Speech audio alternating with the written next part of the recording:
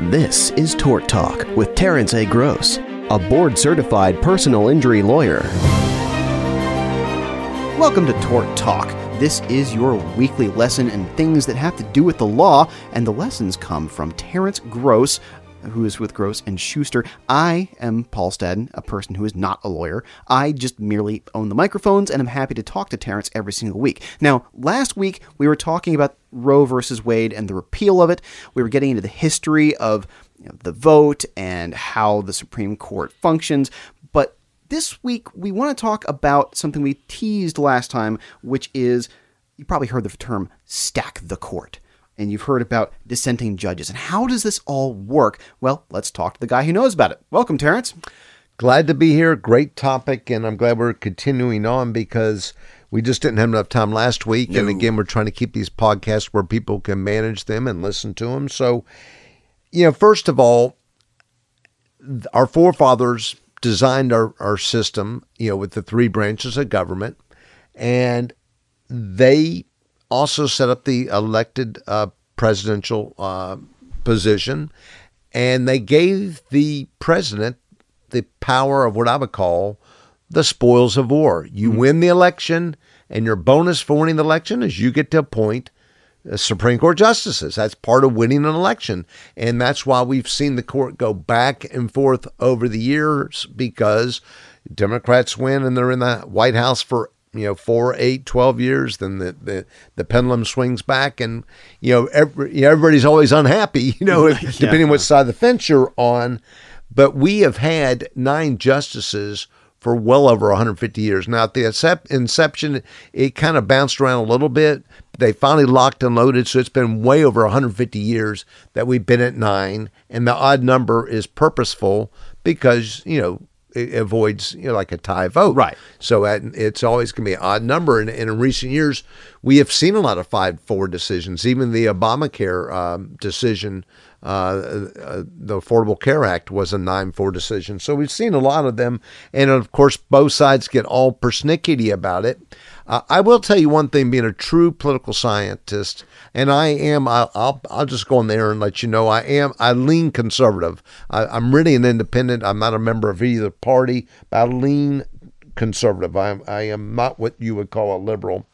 But with that being said, when Obama was finishing his second term, he was elected for 8 years. He had 10 months to go. Scalia died suddenly. So he had 10 months. And he tried to appoint, of all people, Merrick Garland, who's now our attorney general. And he had every right to do so. He had every right to do so, and was blocked by the Republican Senate and stonewalled and so forth, and never got that appointment. So even though I personally would rather have a conservative on there, I thought it was wrong. I thought they were actually defying our Constitution, or what our forefathers had designed, and did an end around. With that being said, then Donald Trump is elected, and in 4 years he got to appoint 3. Mainly one, the right. Merrick Garland was that's where Gorsuch came in, and then of course everybody's heard of Kavanaugh by now, and then more recently Miss Barrett.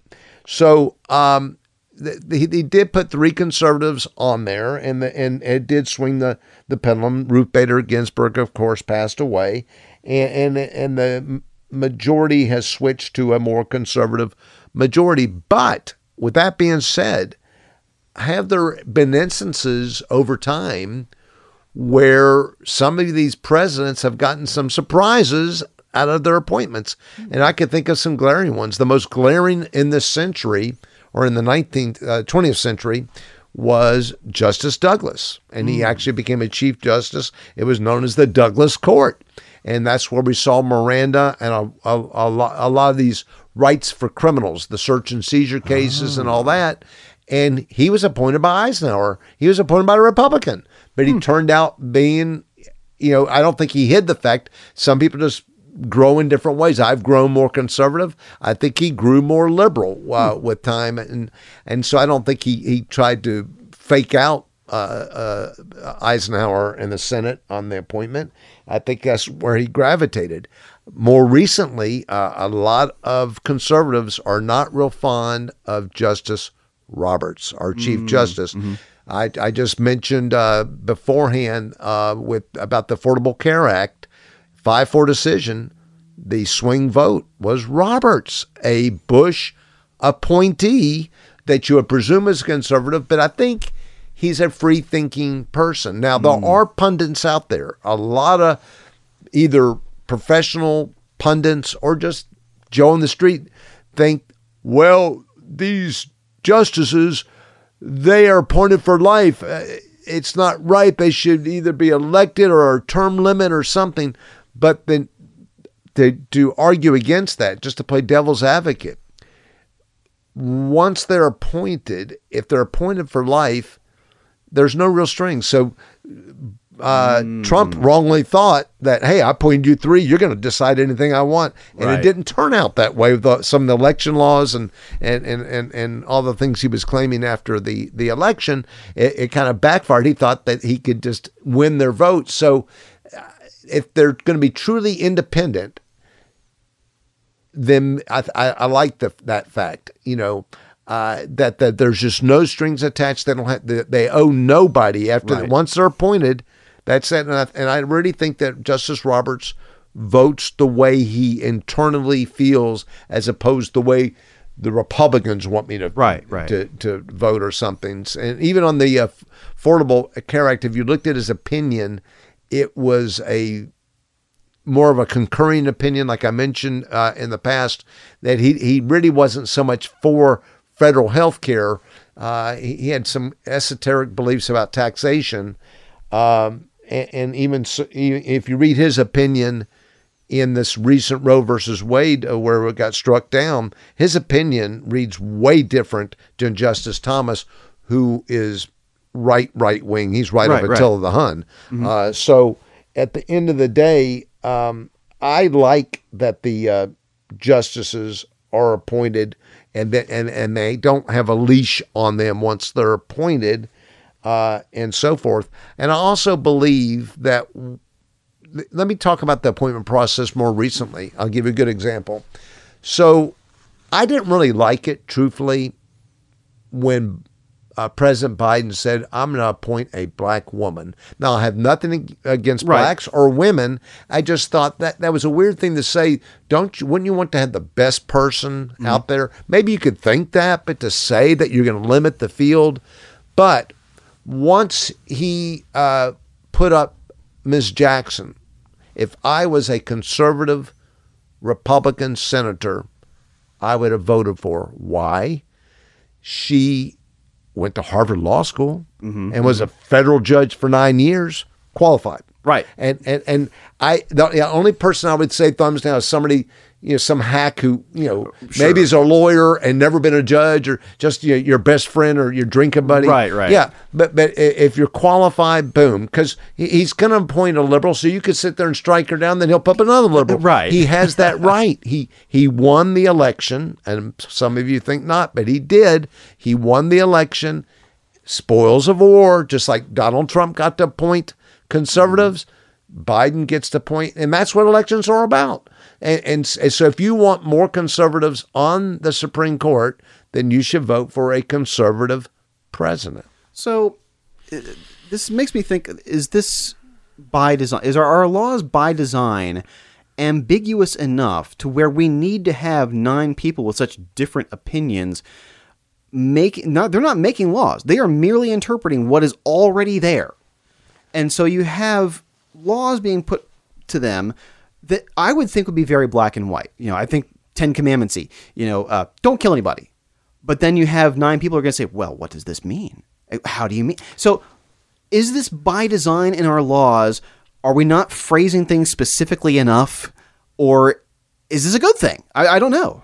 Well, there's always ambiguity. And some people aren't going to like what I'm going to say. Okay. Because I am against judicial activism. That means I become a Supreme Court judge. I'm going to insert my opinion and whatever. I'm against that. But I do believe the Constitution is a living and breathing document. If you go back to 1789, we know we didn't have automobiles. There was no Henry Ford. Right. And over the years, if you look at the what it takes to have a search warrant of your house versus a car. Car's a lot easier because if they stop you on the interstate and you're heading towards Mobile and they had to wait for a warrant, by the time you get the warrant, you're in Texas. Right. So they didn't have these problems. There was a big Supreme Court case while I was in law school in the 70s, and it dealt with a phone booth. And many of our younger listeners don't know what a phone booth is. Gosh, yeah. You're old enough. I think even Paul, you know what a phone booth is, right? Okay. Well, he was a drug dealer. He was making all his drug deals on a public phone, and he would shut the door, right? The little sliding door. Right. And the whole thing, expectation of privacy. So did the drug dealer have an expectation of privacy on a public phone? Because what they did, they wired and bugged the phone booth. They knew he was using it, but it was a public phone booth. It wasn't in his house, so that was the case. So these are what I'm trying to tell you. Our judiciary today is certainly faced with issues that our forefathers can never even factor. The jurisdiction cases. You got a plane that leaves from that leaves from Pittsburgh. It's on the way to Los Angeles. It crashes in Kansas. Who's got jurisdiction? I mean, so they weren't thinking about planes. They weren't thinking, and even there's arguments about the Second Amendment. People think it now. Back then you had a muzzle loader. Okay, Right. You had your little thing and you stuffed it down and you got one shot. Then there was the Gatling gun, and God knows what we have now. So things have changed. Even speech. You think of the First Amendment, free speech, but you can't get up in a movie theater and yell fire and people get stamped and 2 people die because of the pandemonium. You don't have that freedom. So every amendment has some type of restriction, and most of those restrictions have been placed by the judiciary, interpreting it. And so if you look at the Second Amendment, it is so short. I mean, Chuck, people are talking about it all the time. It's like 2 sentences. It's a short amendment, and yet the case law on the Second Amendment is just it's books and books and volumes. It's crazy. The ramifications go, and it's interesting. You think about what happened in 1934, I believe, which was where we enacted the outlaw of owning a machine gun without the appropriate permitting. So you have class 3, class 2, class 1 weapons, and so at the time they imposed a $200 tax stamp on being able to buy a machine gun. Well, at the time, $200, that was like 5 months' salary. Now it's still $200 in 2022. If I want to go buy an old Thompson submachine gun, I can do so, and it's then what does it cost me to own it beyond the purchase of the gun? $200. Well, that's nothing. So even just time. Just the passage, and in something simple like inflation changes the impact of a law so deeply. So, getting back to my question, because I think about, we were starting off talking about stacking the court, talking about judges going in different directions, and how laws are created with ambiguity built in. Are they created with ambiguity built in intentionally, or is this something that's just a byproduct of us being imperfect beings? I think it's a byproduct of them going back and forth.